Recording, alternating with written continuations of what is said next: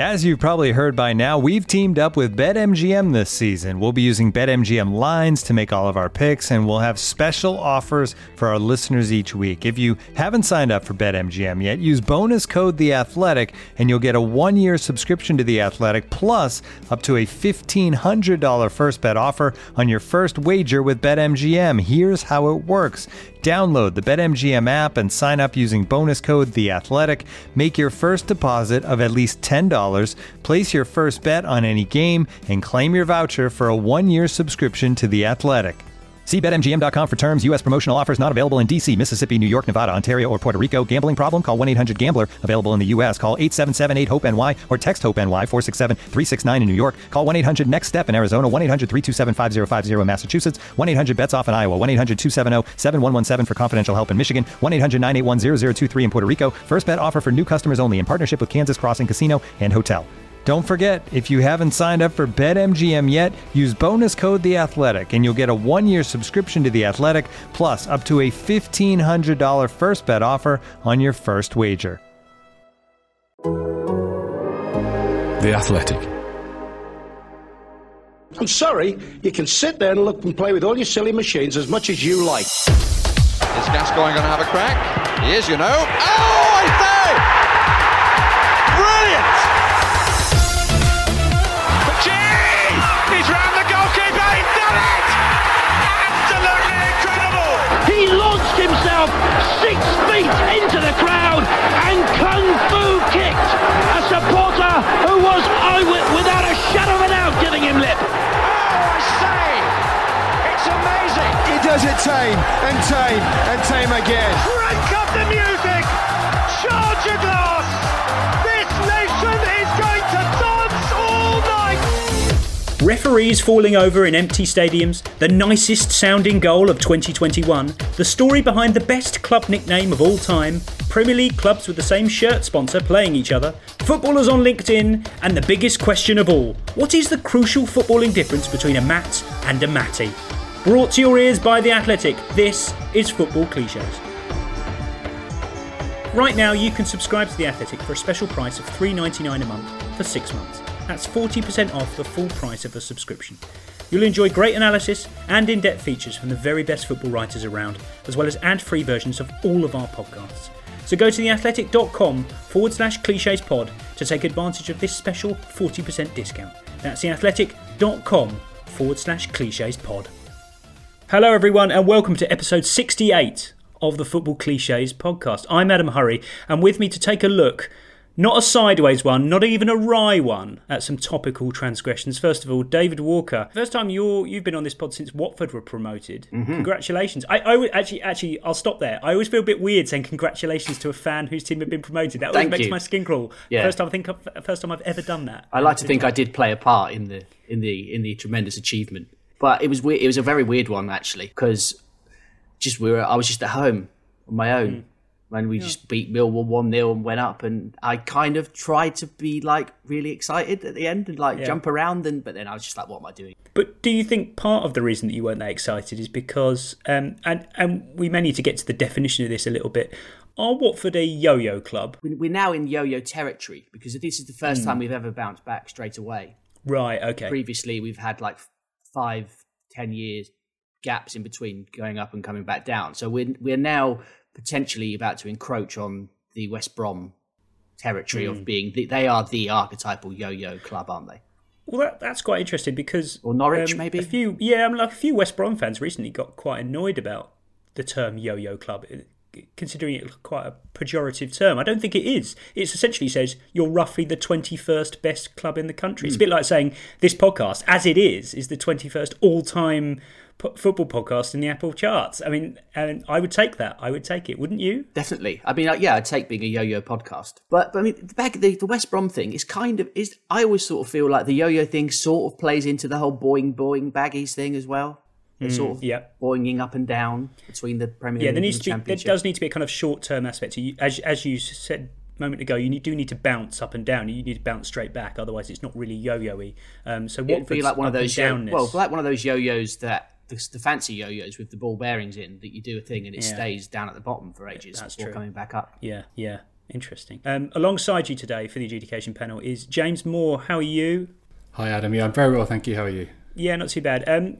Interested as a Spurs man, how you felt about watching a kind of wind and rain swept Mauricio Pochettino sort of dealing with his PSG delinquents at the Etihad. I mean, it did bring back some memories of the Battle of the Bridge. Mm-hmm. Yeah, that is certainly one of Pochettino's weaknesses as a manager. That he's obviously a very emotional man, and I think that probably plays into the way his teams do occasionally completely lose their heads. And we saw a fairly unique thing from PSG in that they managed to do that in both legs. Yes. Which I don't think you see too often. Losing it in the dying minutes of the first leg is pretty spectacular, really. So it shouldn't really have been a huge surprise that we saw another red card and more fisticuffs at the end of the second. He reminded me of Dave. He reminded me of like a youth worker who's taken like his kids out for a day off and they've really kicked off, like the London Eye or something like that. And he said, "Look, they're good kids. They're good kids. Honestly, I know that they've completely wrecked one of the pods, but they're good kids, honestly." Angel Di Maria had too much fizzy pop. Verratti sort of opening one of the windows when he shouldn't. Yeah, exactly. But yeah, poor form all round. Let's get into the adjudication panel business for this week. We have a bumper edition, lots of quickfire things to start with, and then unravelling into some of the most niche, TARDIS-like subjects we've ever had on this podcast. And I'm really looking forward to it. But let's begin with some well-trodden paths. Dave, worrying news about the state of the glacier ice content in The Guardian. The headline said, "The world will lose 10% of glacier ice, even if it hits climate targets." And listener Matthew Lowton says, "How do we feel about impending catastrophic climate..." Burnley fullback Matthew Lowton? Well, we may well get into him later on, funnily enough. It's spelled slightly differently. But he says, "How do we feel about these sort of apocalypses being measured in footballing terms?" Because the subhead said the loss of ice is equivalent to more than 13,200 cubic kilometres of water. Nobody knows what that looks like. We need it expressed in terms that lots of people understand, and that's 10 million Wembley stadiums. Fuck! Yeah. That's loads! We are in big trouble. 10 million Wembley stadiums. 10 million! I mean, is it just a stadium or is it all of the kind of stuff around it? I mean, that stadium is on that huge plinth and there's like kind of shopping complexes and everything all around that. Is that all included as well? It's a good Does question. The water go up to the arch? Yeah, good point. I don't think it's in and around Wembley Stadium. I think it is the bowl itself, where the mythical lasagna would have been during the COVID crisis. But yeah, 10 million Wembley Stadiums. I mean, Dave, I think... We probably should do something about that, really, shouldn't we? Yes, I suppose we should. Presumably, if it's Wembley Stadium, it'll actually just happen years later than it was supposed to anyway. Very good. Very good. Top of the humour from 2007 there for you, Adam. I like that a lot. Dave, my only concern here is that in their efforts to express it in a universal or at least footballing sense, they've gone so big that the mind simply cannot comprehend what 10 million Wembley Stadiums are, so it kind of defeats the purpose entirely. So they've gone full circle. Yeah. I mean, therein lies the problem with the whole climate change issue. Too big, we can't do anything about it. Let's get on and carry on talking about Burnley fullbacks. Oh, we certainly will. Moving on, speaking of empty stadiums, Jem Passata emailed in with this fascinating little audio snippet. We're all going to have to listen very carefully here because it's a philosophical quandary, Dave. If a referee falls over in an empty stadium and there are no fans there to go, way, did it really happen? Well, let's find out.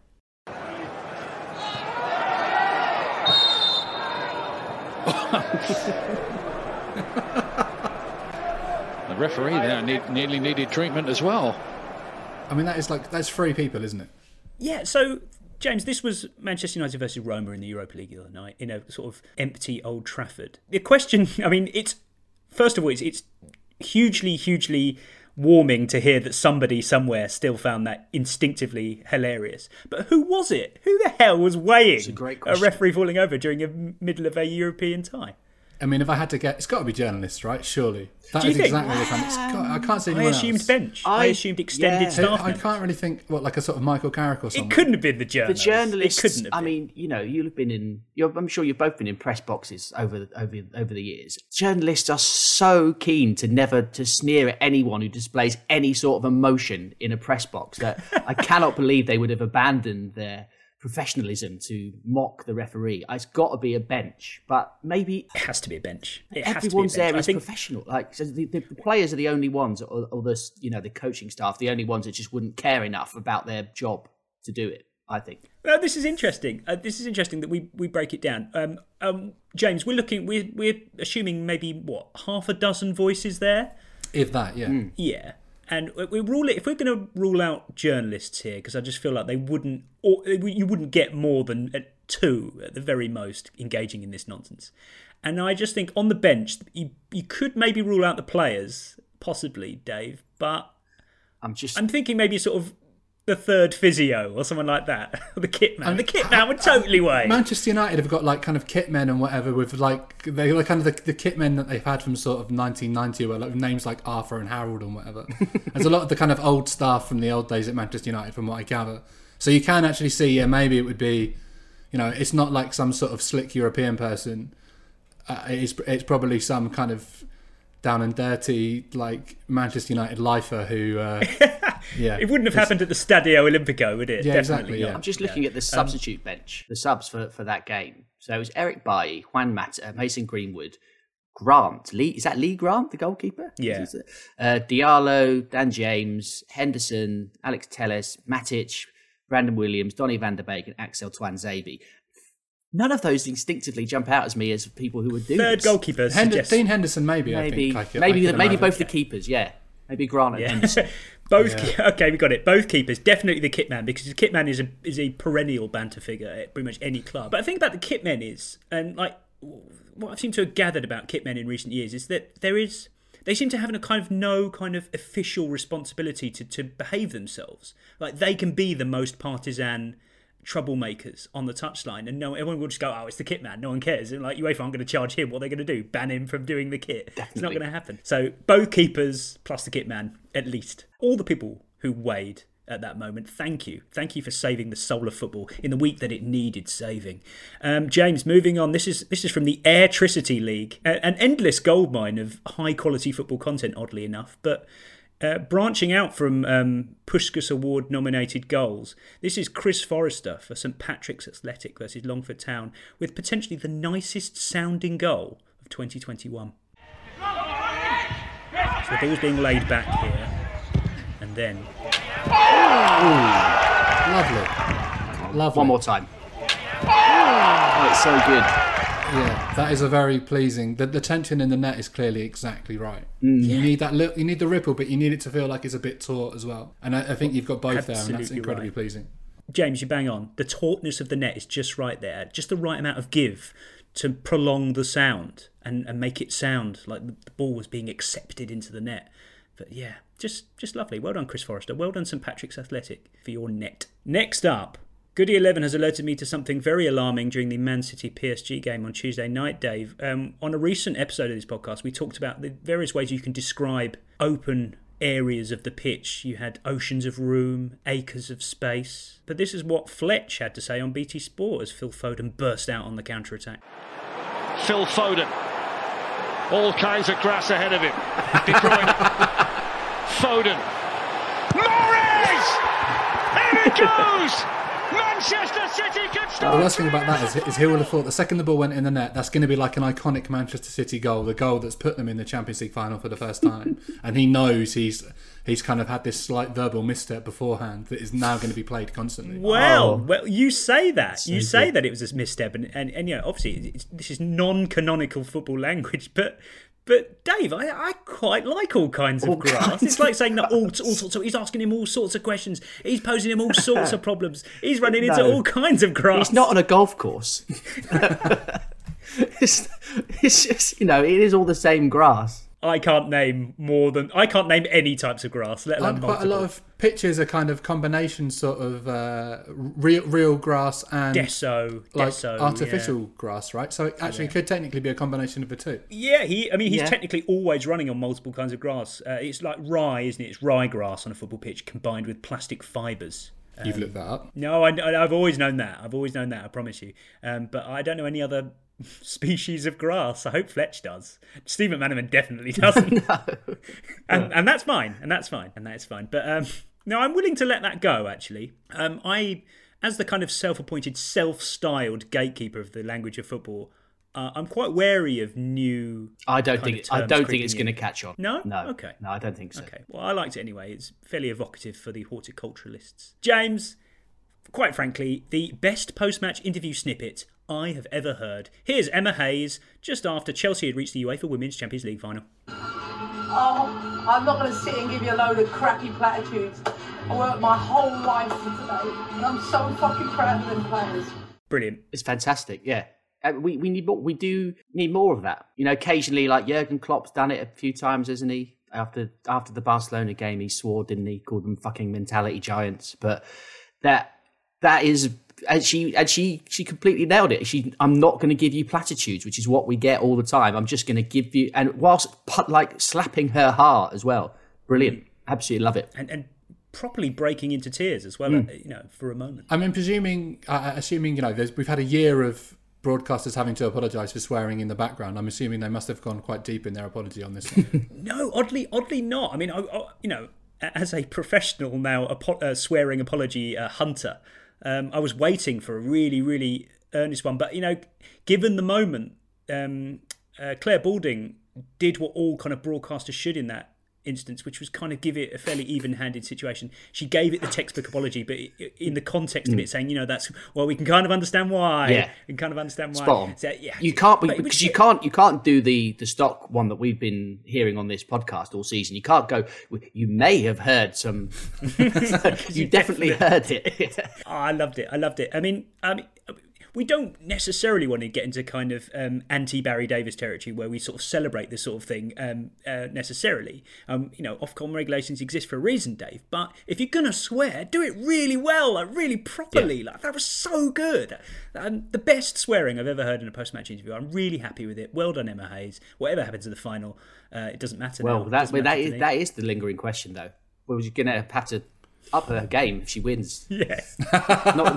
She'll reference it. Yeah. There's only one way that can go, really, isn't it? She might get banned. She might get banned from the final now after that. You never know. Far more offensive goings on this week on the Burnley Twitter feed. After their 2-1 defeat at home to West Ham the other night, they tweeted the following summary to go with their highlights, Dave.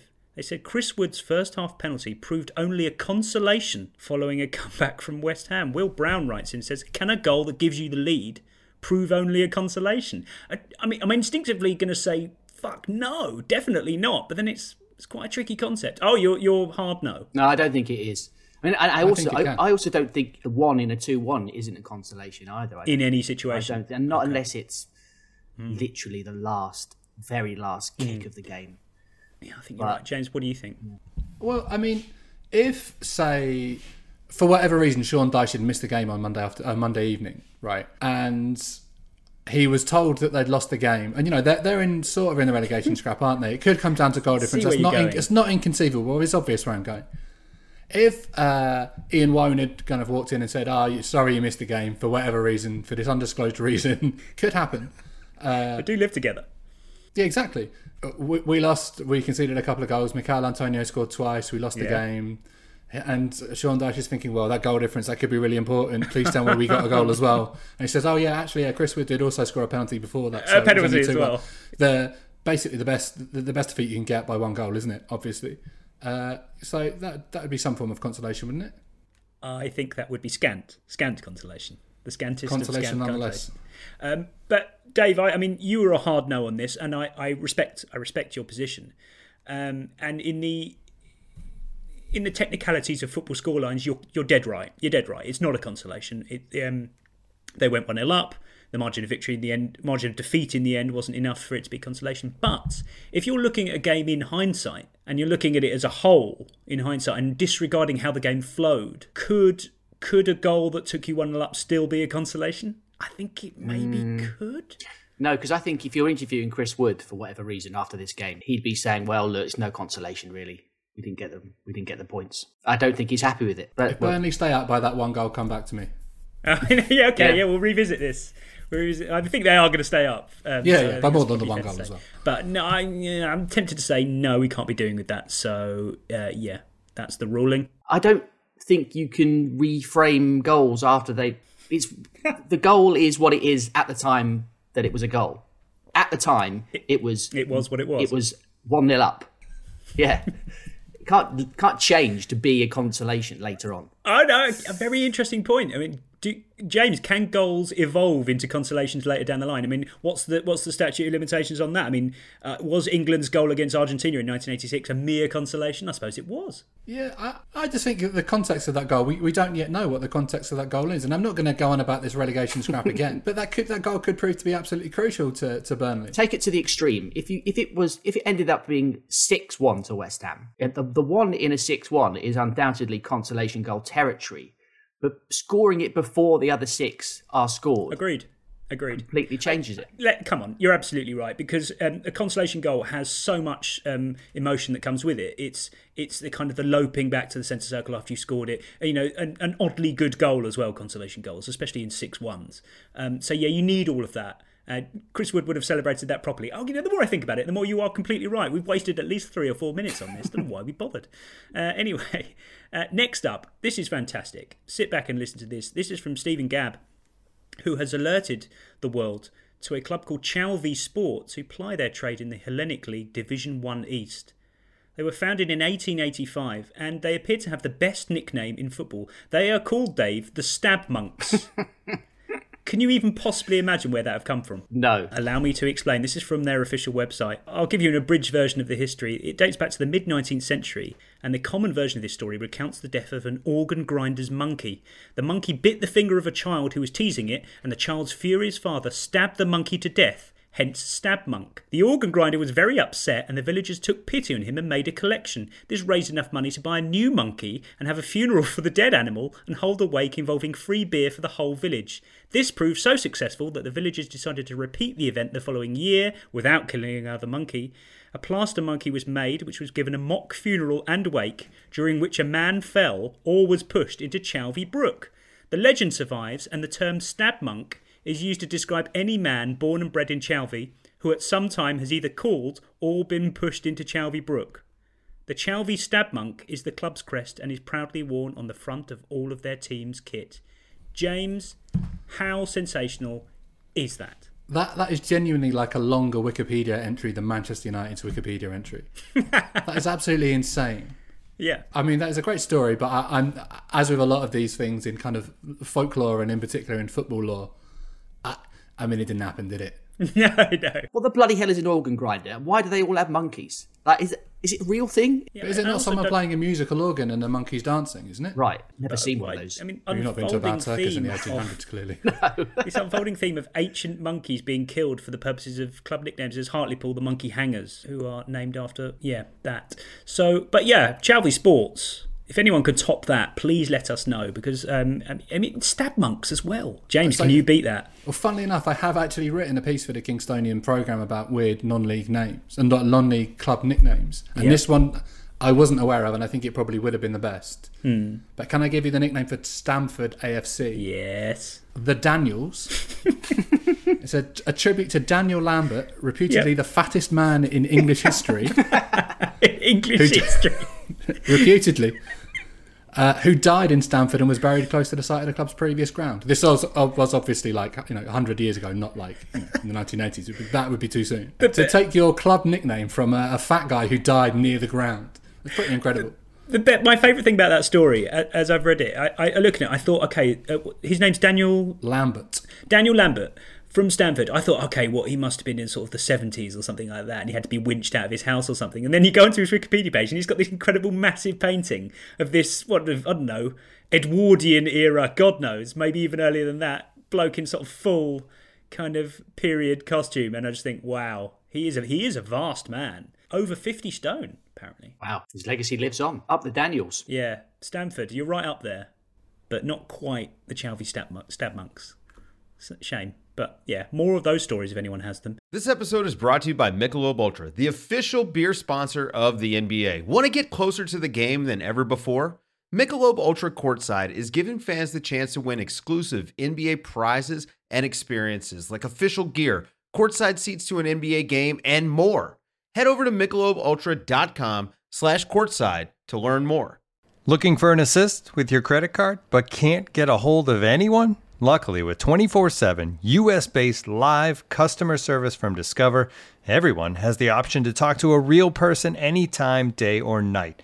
Yep, you heard that right. You can talk to a real human in customer service at any time. Sounds like a real game changer if you ask us.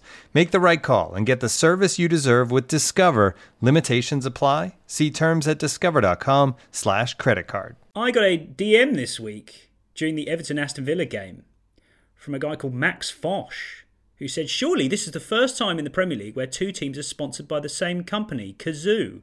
And I said to Max Fosh, who it turns out is a YouTuber and comedy candidate for Mayor of London, astonishing scenes. I said, no, Max Fosh.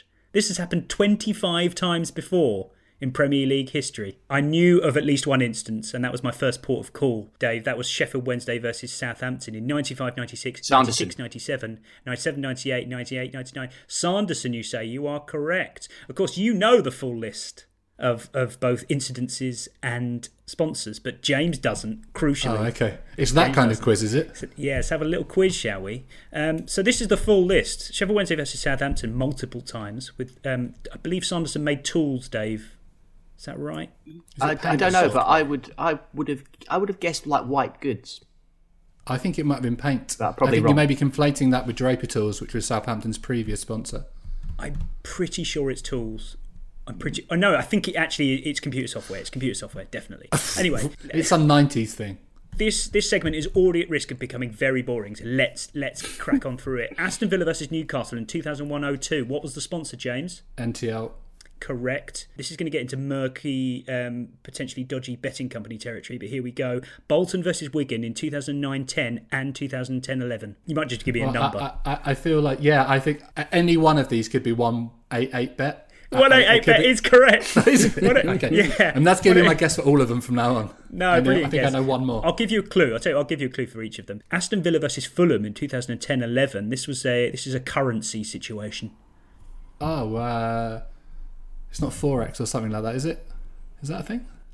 Forex? FX Pro? Oh, that's FX Pro. Yeah, of course. FX Pro is correct. Bournemouth versus Crystal Palace in 2015-16 and 2016-17. Spurs also had. Yeah, it's Mansion, isn't it? I believe. Yeah, Mansion Group. Still don't know what they do. It's online casino. Obviously. Yeah, of course. Burnley Sunderland in 2016-17, and the only clue I can offer here is it's the company that aren't 188 bet. 811 bet. Begins with a D. Is it DAF bet or DAF bet or something like that? Daffer bet indeed. We are pleasantly close to the end of this. Crystal Palace versus Wolves 2019-20. The clue for this one, James, is this is the most made up sounding betting company in Premier League history. I have absolutely no idea. And this is last season, which says it all, doesn't it, really? Yeah, it's ManBetX. All they needed was a number just to round it off. And that leaves Everton versus Aston Villa in 2020-21, sponsored by Kazoo. But in a cruel twist of fate, we know what Kazoo are. What are they? Is it a card online card thing? Yeah, kind of deluxe version of We Buy Any Car. Maybe I'm doing one of those people a disservice. Who knows? Don't care. But in a weird twist of fate, Dave, they've only played once this season, which is why it's an odd number of instances because they didn't get round to playing the first time. Isn't it, I think, the most played match in like the history of English League football or something, and they hadn't played until like the start of May or late April, I guess. Mad, isn't it? Mad. So they've got to play each other again. That's going to be so weird. You've got the same sponsors. That'll be the 26th time it's happened, everybody. So Max Fosh, need to brush up on your kit sponsors if you want to be Mayor of London. The next thoughts came from producer Dave, no less, the man on the mic and at the controls this week. His message went as follows. Random thought when reading Michael Cox's piece about the expanded squads at the Euros. Does Southgate write down his squad on a pad? Does he have it on a spreadsheet? Is it all in his head? Dave, it's very important we know this. I mean, and how, if he does write it down, how many times is he writing it down? Does he have the one list and keep crossing names out, putting them back on? Does he turn the page, do a new page? It has to be a spreadsheet, doesn't it, James? Yeah, he really strikes me as a spreadsheet guy. Easily hackable, though. You can't hack a pad. Well, you can steal a pad, though, can't you? Or you can have a pad like photographed by a long-angle lens by some oik at the training ground, right? That's happened before, isn't it? Yep. He could leave his laptop on a train, like, I don't know, MI5 or something. Oh, yeah, USB. That's bound to happen to England at some point. That is true, actually. Yeah. That is a good point. Yeah. I know, he's definitely a spreadsheet guy, and I suspect when they announced this squad enlargement last week, He was probably actually quite annoyed because that would have involved a lot of reformatting, wouldn't it? It's got rows. Quite a few cells would have needed to be. What's this spreadsheet called? Just the squad, England squad, my squad. My squad by Gareth 49.5. I don't think you would say my squad because then it gets into sort of wedding invitation list territory. But I reckon he's got individual tabs at the bottom, which I really hope correspond to what the newspapers would use as categories for players likely or not likely to go to the Euros. Oh, yeah, of course, yeah. If he doesn't have a tab called On the Plane, I'll be really, really disappointed. Our listeners have some theories, Dave. Ryan Batty, who sounds like an approximation of all the players who didn't quite make squads in the past, says that I love that managers have to whittle down their squads. Doesn't that mean shaving wood? Can't imagine Southgate as a lumberjack TBH. True? Yeah, true. It's a fair point. Not a lumberjacky man. Phil Battersby, James. It appears that only characters from Coronation Street responded to this point on Twitter. Southgate's definitely got it in his iPhone notes. He's just worked how to strike through text on Harvey Barnes. Or like me with my shopping list, it's on a mini whiteboard in his kitchen. Whiteboard in his kitchen? I did think after I sent initial message there could be a room at St George's Park with either a whiteboard or a flip chart, big paper flip chart where they keep going through the different versions. One of those big sort of military planning rooms with like a massive map of all of Europe, because obviously a big war room, big map of all of Europe, because obviously the tournament is across Europe, and there's little sort of Corinthian figures of every single possible player, and he has one of those sort of stick things to swipe them around and move them around. Yeah, little stick to push them up. This game could be in St Petersburg, so we'll have to move them all over here. Jack Grealish has been left behind, so never mind. This is what a mental image. This is what St George's Park should be for. This is absolutely fantastic. Yes, really happy with this one. That's it. That's perfect. Spreadsheets seem the most logical suggestion, James, but now moving little Corinthian figures around on a massive table at St George's Park. Way to go. Thank you. Hope Southgate can confirm this at some point. Next up, James Segety has alerted me to the phenomenon that is footballers on LinkedIn. He says, "Hi Adam, I've always wondered why footballers have LinkedIn. Often they just lay dormant. But what were they expecting from this? Receiving endorsements on their skills by peers? Or to facilitate a journeyman's next move by setting his profile to open for new opportunities?" Dave, why do footballers need to be on LinkedIn? Or anybody involved in football? Well, I could only see it working if you're retired and you want to get into the administrative side of the game. That's fine. That makes sense. That's what LinkedIn is for. Current footballers being on LinkedIn as advertising their professional capabilities to no one else. Has there been a football transfer arranged via LinkedIn? Maybe. So. The Athletic have done an article on this. You'll be stunned. Right, there you go. But they're free agents though, right? Which feels very different. I can see the logic in that. But I sort of stumbled across Jordan Henderson's LinkedIn last week. And there's no world in which, even away from football, in whatever he decides to do after he retires from football, there's no way that what Jordan Henderson is doing, by that point, a former England international, former Liverpool captain, European Cup winner, whatever, he isn't going to need to advertise himself. He isn't going to need, Jurgen Klopp to endorse him for keeping things ticking over in midfield. That's never going to be relevant. Sir Alex Ferguson just endorsing him, saying, "Great player, but does run a bit funny." I understand why elite level footballers don't need to be on LinkedIn because, they don't, we wouldn't have to list all their achievements in such a formal way. People are going to know who they are. But as you slide down the footballing ladder, Dave, someone like Charlie Adam, for example, he has all his clubs listed like you or I would list our jobs.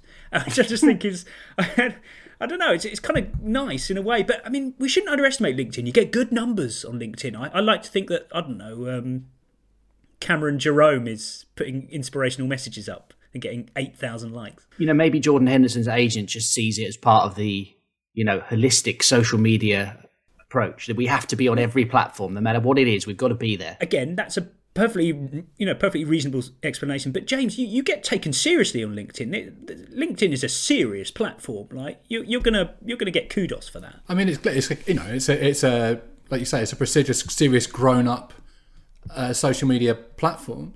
And also, this may be too serious a point for this podcast, but it's actually quite a nice place. People are generally very positive. Yeah. And in light of everything that's happened in the last week or so, you can kind of see why footballers might want to be there for that reason.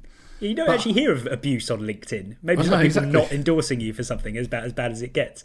Speaking of which, James Segety says he noticed, this is great, Chris Powell is one of no fewer than 14 people, James, to have endorsed Sol Campbell for his Microsoft Office skills. Actually, should we check Gareth Southgate now to see if he's got like Excel skills? Yeah, it's probably all on there. I really hope Chris so. Powell is part of the England setup. Maybe he's in charge of the spreadsheets. Oh, that makes perfect sense. Our listeners say Ethan Henson, Dave, says, is there a more LinkedIn manager than Scott Parker? He's very, I use this word a lot on the Football Clichés podcast, but he's probably the most earnest manager in the Premier League. He's very LinkedIn. Yeah. He's a very stylish, young executive. He would look, he'd have a good headshot, wouldn't he, on LinkedIn? He'd have a good profile picture. Not like mine, which is, we've just discovered before recording this, still on there from 2008. Yeah, you still work for TalkSport. Update your LinkedIn. Yeah, I will. What are you doing, man? Be more Henson. But you know what? I'm always slightly concerned that it gets viewed as a come and get me plea from my employees. Yeah, that is true. Always keep the door ajar. You never know what might happen. Scott Parker, James, he strikes me as someone who will eventually list all his achievements in great detail, which leads us on to Cameron Christie's message. He says, I assume you've seen former Hearts player manager Gary Locke's LinkedIn, I haven't, that states under key achievements would have finished above Hibs in 2013-14 despite a transfer embargo, if not for the 15-point deduction. What an achievement that is. Would have hit quarterly sales target for first quarter of 2020 were it not for global pandemic. That's basically it. Yeah. I imagine there's a lot of sales development managers out there who have that listed, mitigating in unprecedented times, in mitigating circumstances. We really did perform. When you need mealtime inspiration, it's worth shopping Kroger, where you'll find over 30,000 mouth-watering choices that excite your inner foodie. And no matter what tasty choice you make, you'll enjoy our everyday low prices, plus extra ways to save, like digital coupons worth over $600 each week. You can also save up to $1 off per gallon at the pump with fuel points. More savings and more inspiring flavors make shopping Kroger worth it every time. Kroger, fresh for everyone. Fuel restrictions apply.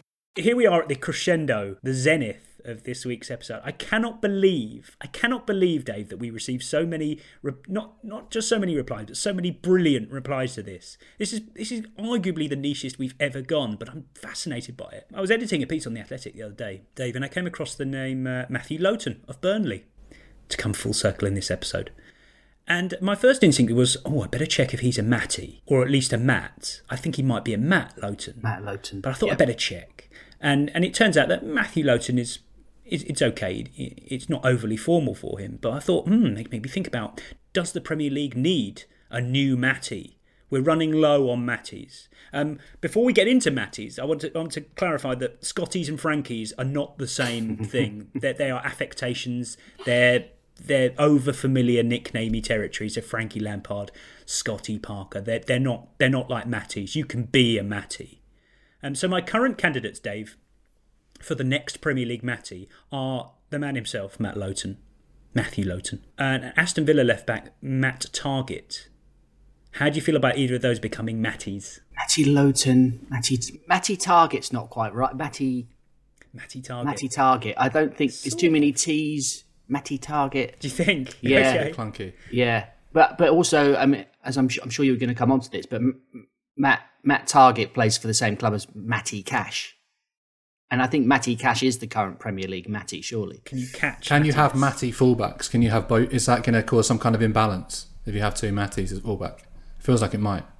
Or is it just going to be perfectly balanced? I guess it is, actually. Just to get across this issue, let's get the foundations right. The current Premier League Matties, there are only two, as far as I can see, confirmed, widely documented and accepted Matties. Matty Cash of Aston Villa, as we've established, and Matty Longstaff of Newcastle United, who is Matty in his Wikipedia page, just to really rubber stamp it. Is Matty Cash Matty because it sounds too much like... Because Matt Cash sounds too much like Pat Cash. It does, which as Villa K2 writes in, he says, Matthew becomes Matty if the surname is one syllable. So, and this is a very important point, so Matty Cash. But it doesn't work in the case of Pat Cash, because Patty Cash would sound really weird. It sounds like Petty Cash. Petty Cash. Isn't that what Arthur Fowler got stuck into? Yeah, you couldn't have Patty Cash, but yeah, Matty Cash. Matty Cash. I've become so desensitised to Matty Cash. It doesn't feel weird to me. Okay, so we've got our candidates to become Matties, James. We've got our current Matties, who are our benchmark. I need to introduce a third layer of this, which is our borderline Matties, which I think we need to adjudicate on instantly. Arsenal loanee Matty Ryan. Now, he's complicated by the fact he's only got one T in his name. Yeah. So it will just like Matey Ryan. I think audibly that sounds fine, but I think written down it looks really weird. I think you've got to consider the fact he's Australian, though. I can imagine him being called, Matty Ryan. Yeah, Matey. Oh, mate. Maybe Rydog or something, surely. I think we might have to keep him as simply a Matt Ryan. Bowling Matty. But you need two T's to be a Matty. Australian. But you could add another T. I think Matt could become... Matthews with one T are really militant about this, I think. They don't like having the extra T added. That's not what their parents wanted. So that's fine. We have to respect that. The other borderline Matty, Dave, is Matt Phillips of West Brom, who seems to flicker between Matt and Matty. Damien McKenzie says Phillips at West Brom is very much a case of when he's playing well, it's Matty, and when he isn't, it's Matt. I like the Andy Murray syndrome. I can really, really picture Andy Hinchcliffe just eulogising about, and we know Matty Phillips has got that quality. We don't see it often enough, but what a goal from Matty. Yeah, I feel like his Mattiness, James, has faded. Like when he hit that 35-yarder astonishing goal at Selhurst, that was peak Matty, but he's no longer a Matty for me. Yeah, it does feel like I think you kind of have to be on a bit of an upward trajectory maybe to be a Matty. Matt Taylor, the Portsmouth Matt Taylor was definitely Matty when he was like, when he was scoring 35-yard goals in the Premier League. And then, as his star started to fade slightly, he kind of transcended back to Matt. Or I've even heard Matthew Taylor. He's a manager now, very right? So, yeah. Yeah, maybe he's doing like an Andrew Cole, I don't know. But, Matty Taylor is very much the archetypal Premier League Matty. Jack Regan says, on the subject of Matt Ryan, he says, I seem to recall Clark Carlisle regularly referring to now Arsenal loanee Matt Ryan as Matty throughout the 2014 World Cup. Maybe it's an honour only he can bestow. I like him being the overlord of Mattiness. That's good. Really enjoy it. Really dig into this. I found some patterns that might be relevant here. There are only four, oddly, confirmed Matts in the Premier League. They're not Matthews, they're not Matties, they are Matts. That's Matt Doherty of Spurs, Matt Ritchie of Newcastle, Matt Macey of Arsenal, and a chap called Matt O'Reilly of Fulham, currently on loan at MK Dons. Now, the pattern there, Dave, is they all end in a kind of vowely sound. And you can't have Matty Doherty, you can't have Matty Ritchie, you can't have Matty Macey, and you can't have Matty O'Reilly. They can't be Matt. They are forbidden for becoming Matties. Matty O'Reilly just sounds like an Irish pub in New York or something. And Matty Ritchie, X Factor winner 2011. Matty Ritchie. That's exactly right. That's exactly how we would say it. Matty Doherty, featherweight boxer. Yeah. And Matty Macey, upcoming Formula 3 driver. Yeah. All works. So none of those can be footballers. I think we're all in agreement. This is really, really, really good.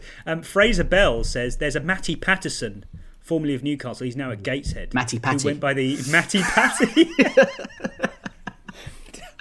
You're never going to reach the top of you're never going to hit the heights in the English football system with a even colloquial reference of Matty Patty. It's not going to happen. It's not going to happen. There's one more. This is the detail we're going into. There is one more potential future Matty, James, and that's Matt Smith, who is on loan at Charlton at the moment from Arsenal. So he's got potential to become a Matty. Yeah, that sounds good. Nothing stopping him. Yeah, I'm not having Matty Smith though. Matty Smith is just. There are quite a lot of Matt Smiths already, aren't there? And they're not called Matt. Like the big lanky striker's not called Matty Smith, is he? He's too big. You can't. Can you have a big Matty? It's a good point. I feel like you need to be a bit diminutive, or maybe not diminutive, but certainly not massive. Yeah. There are all sorts of traits that you can attribute to a Matty. I feel like they've got to be sort of bouncy, skippy, nice. Yeah, words. yeah. So we've covered the kind of linguistic, grammatic. I don't know, syntax element of this. You can have too many syllables, or you can't have enough. So that's fine. I'm down with that. I put it to you, Dave, that quite simply Mattiness is more of an EFL thing. Once you hit the top, I mean, you can't become a Matty in the Premier League. Is my point. It's a humble highlights on Quest thing, isn't it? 100%. Yeah, as I said just before, I think it's a Hinchcliffe-ism, perhaps, or a Don Goodman-ism. Both of them just they forget Matty. about Clark Carlisle. I think they are the arbiters of who is a Matt and a Matty. I think a fairly timeless thing, though, isn't it, James? Like, there's no era to be a Matty. I don't think. I don't know, actually. I can't think of that. That doesn't seem like a. I mean, it depends how far back you're talking about, but I don't see that as like a sort of. There are no Matties in like the interwar years, are there? I don't think. I can't. I doesn't. It feels like a relatively modern thing. Yeah, you wouldn't have had Matty Busby, would you? That wouldn't. Yeah, exactly. His career would not have turned out the same Matty at all.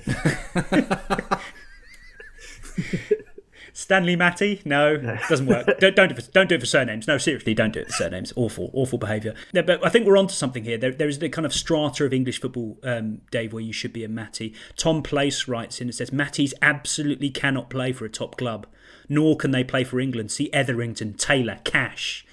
Solid logic. Ryan Mason's Blue and White Army says also all Matties are created outside of the Premier League. You can transition into the Premier League as a Matty. See Taylor, Holland, Cash, through promotion or a transfer. Holland's an interesting But you must have acquired the Y in the Football League first. Yeah. We've nailed this. Matty Holland. Was he a Matty? I've heard teammates, like players, call him we had Matty Holland. He was brilliant in the dressing room. He's got that kind of boyish thing, isn't he? That kind of boyish look to him, Matt Holland, Matty Holland. So he could definitely get away with that even now, definitely. Can I put something to you, Adam? Yeah, go on. What about someone like Mathieu Debuchy? Could he be Matty?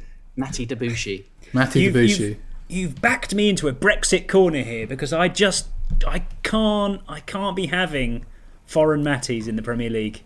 I can't have it. Matty Flamini sounds good, doesn't it? No, I mean it's too close to the actual pronunciation of his name.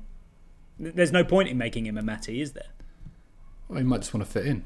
And all, I mean, you know, on a semi-serious note, all kind of foreign versions of Matthew only have one T. That is a good point, actually. No, you've set your stall out there, to be fair. Matthias de Ligt is two T's, I think, so he could be a Matty de Ligt. Matty de Ligt could work. That does sound good as well, yeah. But only if you sign for like Barnsley. And I can feel like the Dutch would be on board with it as well, but not the French. The French is too unsophisticated for the French. Definitely. No, I think you're right. Jarrell Anthony takes us into new territory here. He says, Matthew is an understated central midfielder at a team who hover around the Championship playoff zone. Matty is a winger come fullback who has had a few moments in the big time but never quite panned out for him. Bonus points for having a wicked delivery in his locker. Very much informed by Matty Taylor there, hasn't he, Dave? I want to give an honourable mention to Matty James of Leicester as well. A player who I think arrived on the scene as a fully formed Matty. Yeah. He's a Wikipedia Matty, I think. But is there any link between the fact that he was a confirmed Matty and the fact that his Premier League career simply never happened because of injury? Was he a Matty, like a biological level, and his body just couldn't handle the Premier League? I don't know why I'm laughing. I'm really sorry, Matty James, but maybe that's why. If he'd been Matthew James or Matt James, maybe it could have worked out. Anyway, our listeners really, really bringing us on home here, James. Ledders 11, left-footed Matthews, automatically Matties. Happy? Yeah, again, I mean, I feel like Matty Taylor's doing a lot of the lifting there, but yeah, that kind of, I can see the logic. Skippy wingers. Yeah. Matty Jarvis? Jarvis wasn't a Matty, was he? Matty Jarvis. No, he wasn't. There's something about him doesn't feel quite right. Matty Etherington. His mom might call him Matty. Etherington, definitely. Yeah, he definitely got that. Matt Jarvis liked my tweet the other day where I pretended I was the new presenter of Football Focus, so maybe I could ask him. But or invite him onto Football Focus. I don't know. Let's find out. Sean Fox Dave says Matthew plus white tape around their ankles equals Matty. Again, I think this is a Taylor thing. And they look more fleet of foot, bouncier, and therefore Matty becomes more appropriate. Yep, covered that. That's fine. Like this one, David Hartrick says you can only become a Matty on the pitch. No one's saying switch it, Matthew, are they? But send me Matty feels about right. So maybe it's a thing that you shout on the pitch, and then it goes into wider society, and people pick up on it. I think so. I think he might have hit on something here. I think you might get it. It might sort of the football media, commentators, reporters who are in close proximity to the pitch, and then will one day hear Matt Phillips being called Matty by his teammates, just think, oh, maybe I should start calling him Matty. Yeah, that's definitely. what everyone calls him. Authenticity. Closer to the game. This is James. This is great. This is like Hungry Caterpillar storyline here from Butters FCL. He says, "We had a Matthew, quiet lad who was average right back, 6 out of 10 most weeks with the odd 7. But when he did us a favour and demonstrated his commitment to the team by helping us out at left back and playing really well, he was elevated to Matty. He blossomed into a Matty." Yeah, and that makes perfect sense, right? He's moved over to the left. Because Matties wouldn't let you down, would they? No, that's exactly what you want. A Matty is someone who's going to run through brick walls for you. They're good lads. They're just game for anything. They're just going to run the backside off. I can't think of a single letdown Matty in football history, Premier League or otherwise, Dave. No, there aren't any. No, Matties are solid, honest. Matties are the most dependable footballers you get. I think they are. But I mean, that doesn't mean they can't have flair. We've established that. You can have flair, you can score from 50 yards, but you're still going to do at least a 7 out of 10 job. This is great. And finally, Paul Holiday, Dave, says you can't become a Matty as an adult. My feeling is that it's given to you as a youth player, and then if you make the first team, it sticks, and is then transferred with you whenever and wherever you go. See also Nicky. Nicky's is a complete difference, because who's the most famous Nicky in football in your eyes? Well, I mean, I think there are 3, and I'm glad you've come onto this, because this was something I was going to flag. Obviously, you've got your Barmby, you've got your Butt, and you've got your Hunt. Now, Nicky Hunt, we don't need to explain that one, I don't think, do we? That's pretty clear what's happened there and why that's happened, so that's fine. No, I don't understand. Tell me. What, Nick Hunt? Oh, okay. Do we have to bleep that out? Fine. Is that okay? That's fine. Yeah, that's fine. Yeah, it's got a bit in the haze all of a sudden. I thought it would be that, and then I didn't. I thought, man, it can't be that crude. And yes, it was. It was. Okay, it's Nicholas or Nicky, I'm afraid. Barmby lost his Y in Nicky, but maintained his throughout his career. And I think Barmby's was probably around about the time he went to Liverpool. Well, when he kind of became I can tell you. Oh, you've done the research. I've done the research into Nicky Barmby. I call it the Nicky Barmby myth.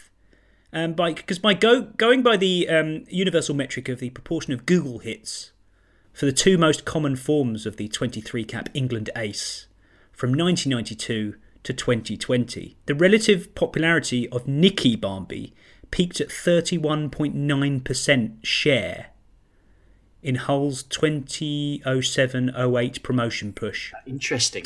So he reached peak Nicky in 2008, which I think might stun a few of our listeners who may have thought he was probably sort of 96. Far be it for me to criticise Google, but that is absolute nonsense. That's just not... Sometimes you've just got to use the eye test, haven't you? And we know. At Tottenham, he was Nicky Barmby. With England at Euro 96, he was Nicky Barmby. Middlesbrough, Nicky. Everton, probably Nicky. Liverpool, when he first went there, maybe Nicky. But by the time when he's back in the England team, playing in that game in Munich, he's Nick Barmby by then. Definitely. 2001, he is definitely Nick Barmby. Google says in 1996, he was pretty much at his lowest Nickiness.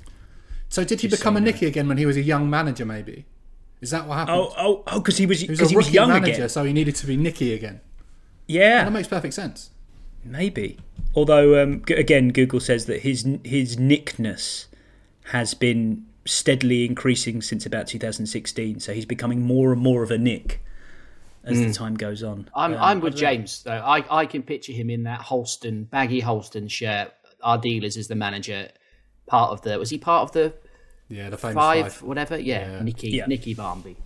Yeah, Nicky. Yeah. It suits him because he's boyish. Nicky Butt was never boyish, right? Nicky, definitely not by the time he was at Newcastle, and he always had the Y. You can't be Nick Butt. The first Nicky that comes to my mind is Nicky Summerby. Of course. Yeah. One of the only double vowels. Yeah. Yeah, he couldn't. Yeah. Well, I guess another technicality. You can have a vowel on the end of your name if you've got at least 3 syllables in your surname. And then it becomes spaced out enough. That's that. I mean, he couldn't be Nick Summerby, could he? Nick Summerby sounds like an award-winning BBC documentarian or something, I think. Yeah. BBC Breakfast presenter or something like that. But yeah, it's good that we've nailed it, because some people might look at this topic and think, wow, they're just going to make all this up. We haven't made it up. We've backed it all up with research, logic and argument. Really, really good stuff. Except for the fact that Chris Paul White, Dave, has thrown a spanner into the works. And he says, I'd like to know when you go from Chris to Chrissy, a la Chrissy Houghton. That's an industry thing, isn't it? Has Harry Redknapp just invented that one? No one's going to be known as a Chrissy. No one's going to ever have Chrissy as their Wikipedia name. There aren't any other Chrissys, are there? In the men's game. Chrissy to Powell? Me, that's like, like fans will kind of add a syllable to a name to kind of pad out a chant. And so at some point, a club has wanted, Chrissy Hughton's Blue and White Army or whatever. So they've just padded it out a little bit to make it scale. Great point. Yeah, Chris Hughton's Blue doesn't work. Chrissy Hughton's Blue and White Army. Yeah, becoming a Chrissy by the back door, isn't it? Chance should not be the driving force for Nicky's, Matty's, or Chrissy's. Fantastic subject, fantastic exploration. Well done, everybody. Finally, a snide shout out here to the one Athletic employee who keeps calling me Ad in his direct messages. Stop doing it. It doesn't annoy me, but it's only my very, very close family call me Ad. So definitely not Addy. Yeah, Addy Hurry doesn't work. Don't like it. Yeah, couldn't be. According to the rules that we have laid down, could not be an Addy. Fantastic. Dave, thank you so much for exploring all of that with us. That was very, very rewarding. My pleasure. James, same to you. Cheers, mate. Thank you. Glad we got to the bottom of that in the end. Yeah, we have. Certainly have. See you next week, everybody. See you, listeners-y, next week. Bye. The Athletic. I'm Ellis James. I'm Mike Bubbins. And I'm Steph Guerrero. I would get off with any footballer to get a Premier League absolutely. Game, would you? Not a problem. Ian Dowie. We've got a comedy podcast called The Socially Distant Sports Bar. It's Liverpool versus Arsenal here at Anfield. It's the big kick-off. New player Mike Bubbins, who got off with Ian Dowie in the week. Jurgen Klopp, of course, said that he's perfectly happy to play Bubbins in a front three alongside Salah and Firmino. Bubbins, 48 years of age, has never played football, but he snogged Ian Dowie for 2.5 to 3 minutes as stipulated, according to Premier League guidelines. Dowie said he's got no idea how good Bubbins is. Word on the street is that he's not great, he's morbidly obese. It's about sport, but not really. He's not fit and he doesn't know where to stand. His first touch is woeful, and I mean woeful. But he got off with Ian Dowie. Those are the rules, son. It's a new guy that I don't agree with it. Gary don't agree with it. None of the ex-players. Shut up! I'm gonna die. Download it from wherever you get your podcasts.